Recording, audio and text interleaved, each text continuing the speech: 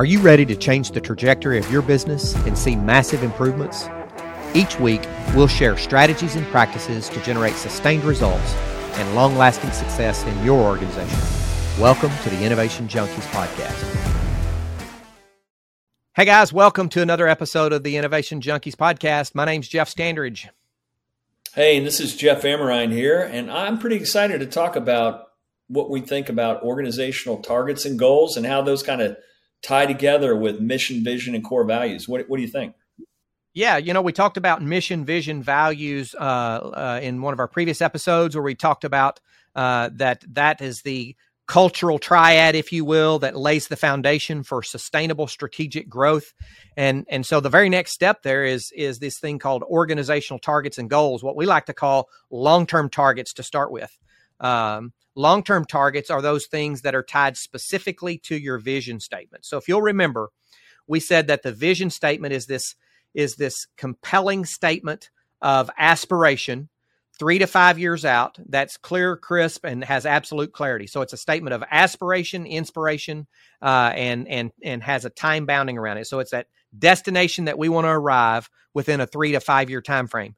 And we give you this 3 to 5 year time frame, but we have to decide, is it 3, is it 4, is it 5? And what's the date at which we're going to look at that vision and look at our performance against that vision and say, did we or did we not arrive? So a little bit of a review there on what that vision statement is. The long-term targets then become the actual 3 to 5 to maximum of 7 things that have to be accomplished simultaneously for that vision to become a reality. So if it's a 5-year vision, if that vision is 2027, December the 31st of 2027, here's where we're going to be at that time. Then what 3 to 5 to 7 maximum things must we accomplish for that vision to become a reality?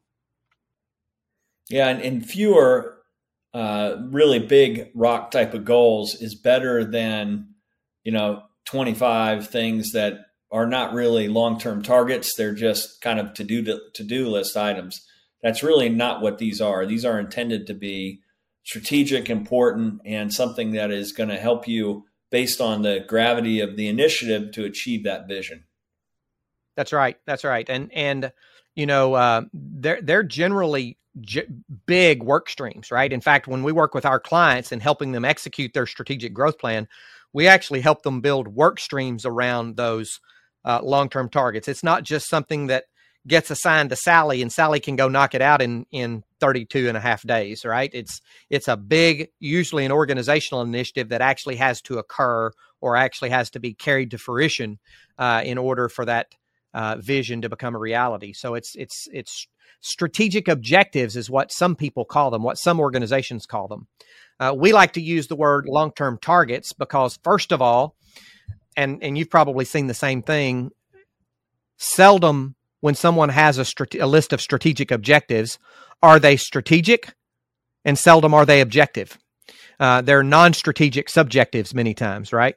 And so that long-term target, it really tends to crystallize what we're trying to get at because it connotes or sends the message or this image, if you will, of the archer who's standing in front of a bullseye with the arrow drawn back in his bow, shooting at the bullseye. Either he hits it or he doesn't. And that's what we mean when we say a strategic objective. We call it that long-term target because you either hit it or you don't. Right.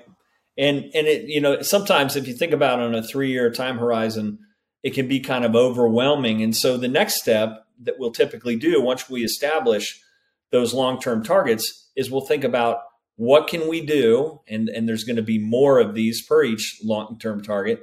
What can we do to support that long-term target in the next 12 months?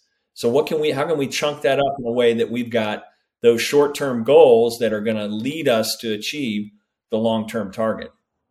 Yeah, effectively what we're saying is if this is our long-term target and oh, by the way, it can't be completed in the next 12 months because if it is, it's not a long-term target, right? It's a multi-year target that we have to accomplish. If this is our long-term target, then what do we have to do in the next 12 months? What do we have to accomplish in the next 12 months to get us at least 20% of the way there if it's a 5-year target, 25% of the way there if it's a 4-year time frame, or 33.33% of the way there if it's a 3-year time frame. So what do we have to do in the next 12 months to get us as far down the path as possible? That's what our short-term goal is. So we have this list of long-term targets. Then we have this list of 12-month, which we call short-term goals, that are the things that we need to do over the course of the coming 12 months. Yeah, that's exactly it. And then the other thing that's super important is you do need to have a resource that is specifically responsible, leadership person for those short-term targets. Now, they can have a team, but it needs to be a person typically that's in charge of it that will be accountable to delivering it. So resourcing those short-term goals is really important if you want to actually make progress on them. And then the second thing is, how are we going to measure whether or not we're heading the right direction and making progress? So why don't you talk a little bit about key performance indicators? Yeah, before I do that, I want to mention another aspect, though, is that execution planning is where a lot of organizations fall down with the execution of their strategic plan. You mentioned 3-ring binders, and I know you and I use this mantra, no 3-ring binders allowed, in our strategic growth plans. But what a lot of organizations do, whether it's 3-ring binder or not, is they go to the trouble to actually complete the strategic plan or strategic growth plan. Then they stick it on a shelf or stick it in a file drawer, and they don't have a cadence for reviewing progress against it on a regular basis.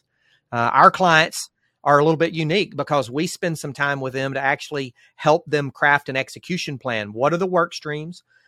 Who's on point for those work streams? Who's the leader of the work stream? Who are the members of that work stream?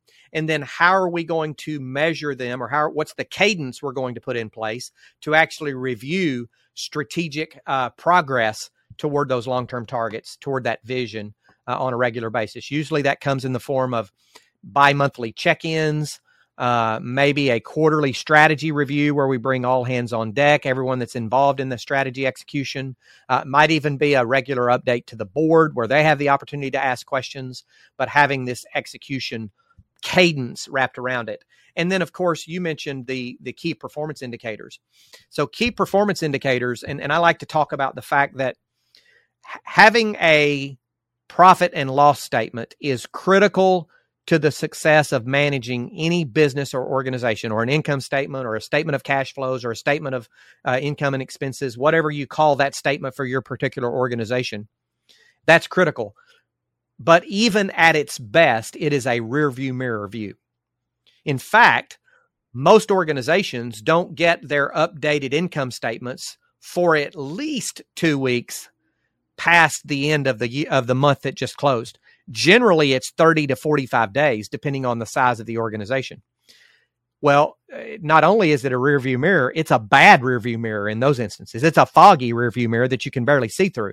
Not only has 2 weeks from the preceding month already passed, but it could be 4 weeks to 6 weeks that have already passed. So it gives you very little usefulness. It has very little usefulness, if you will, in making decisions in the here and now.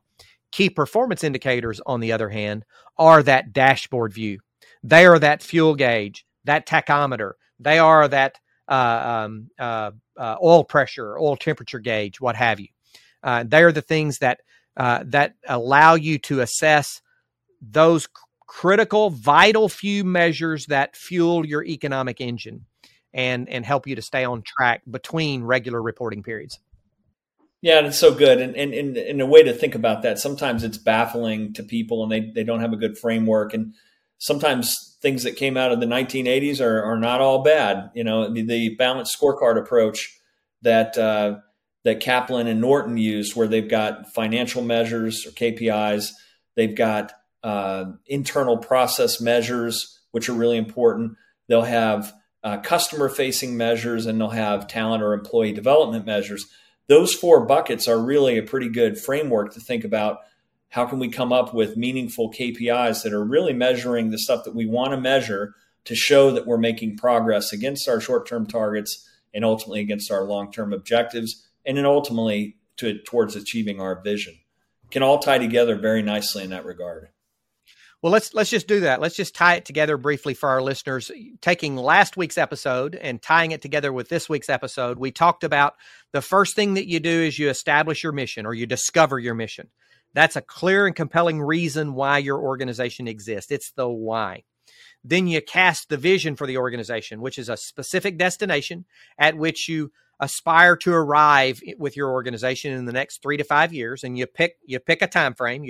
Not just a time frame, but you pick a date, the end of your fiscal year of this particular year.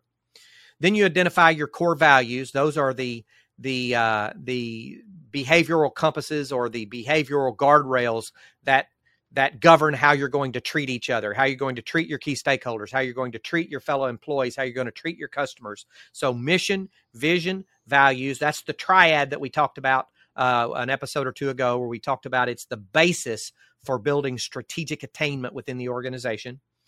Then you come back to that vision statement and you say, what 3 to 5 to 7 things must we accomplish simultaneously in the same time frame in order for that vision to become a reality? And those we call your long-term targets, sometimes called strategic objectives in many organizations. We call them long-term targets. Think archer with a bow and arrow. Then we ask ourselves the question, for each long-term target, what must we accomplish in the next 12 months to get us at least a portion of the way there? And that portion being whatever portion of the vision timeframe that we're looking at. If it's a 5-year vision, then we got to get 20% of the way there at least within the next 12 months. And then finally, we look at our dashboard view. We identify those vital few, not the insignificant many, but the vital few key performance indicators that fuel the economic engine, or that allow us to assess the fuel of the economic engine of the organization. Mission, vision, values, long-term targets, short-term goals, key performance indicators. Those are the components of a quality strategic growth plan. And we're here to help you. If you want to go down that path, that's kind of what we do. That's right. This has been another episode of the Innovation Junkies podcast. Thank you for joining. See you next time.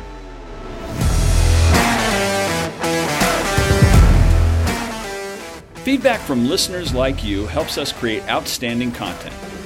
So if you like this episode, be sure to rate us or leave a review.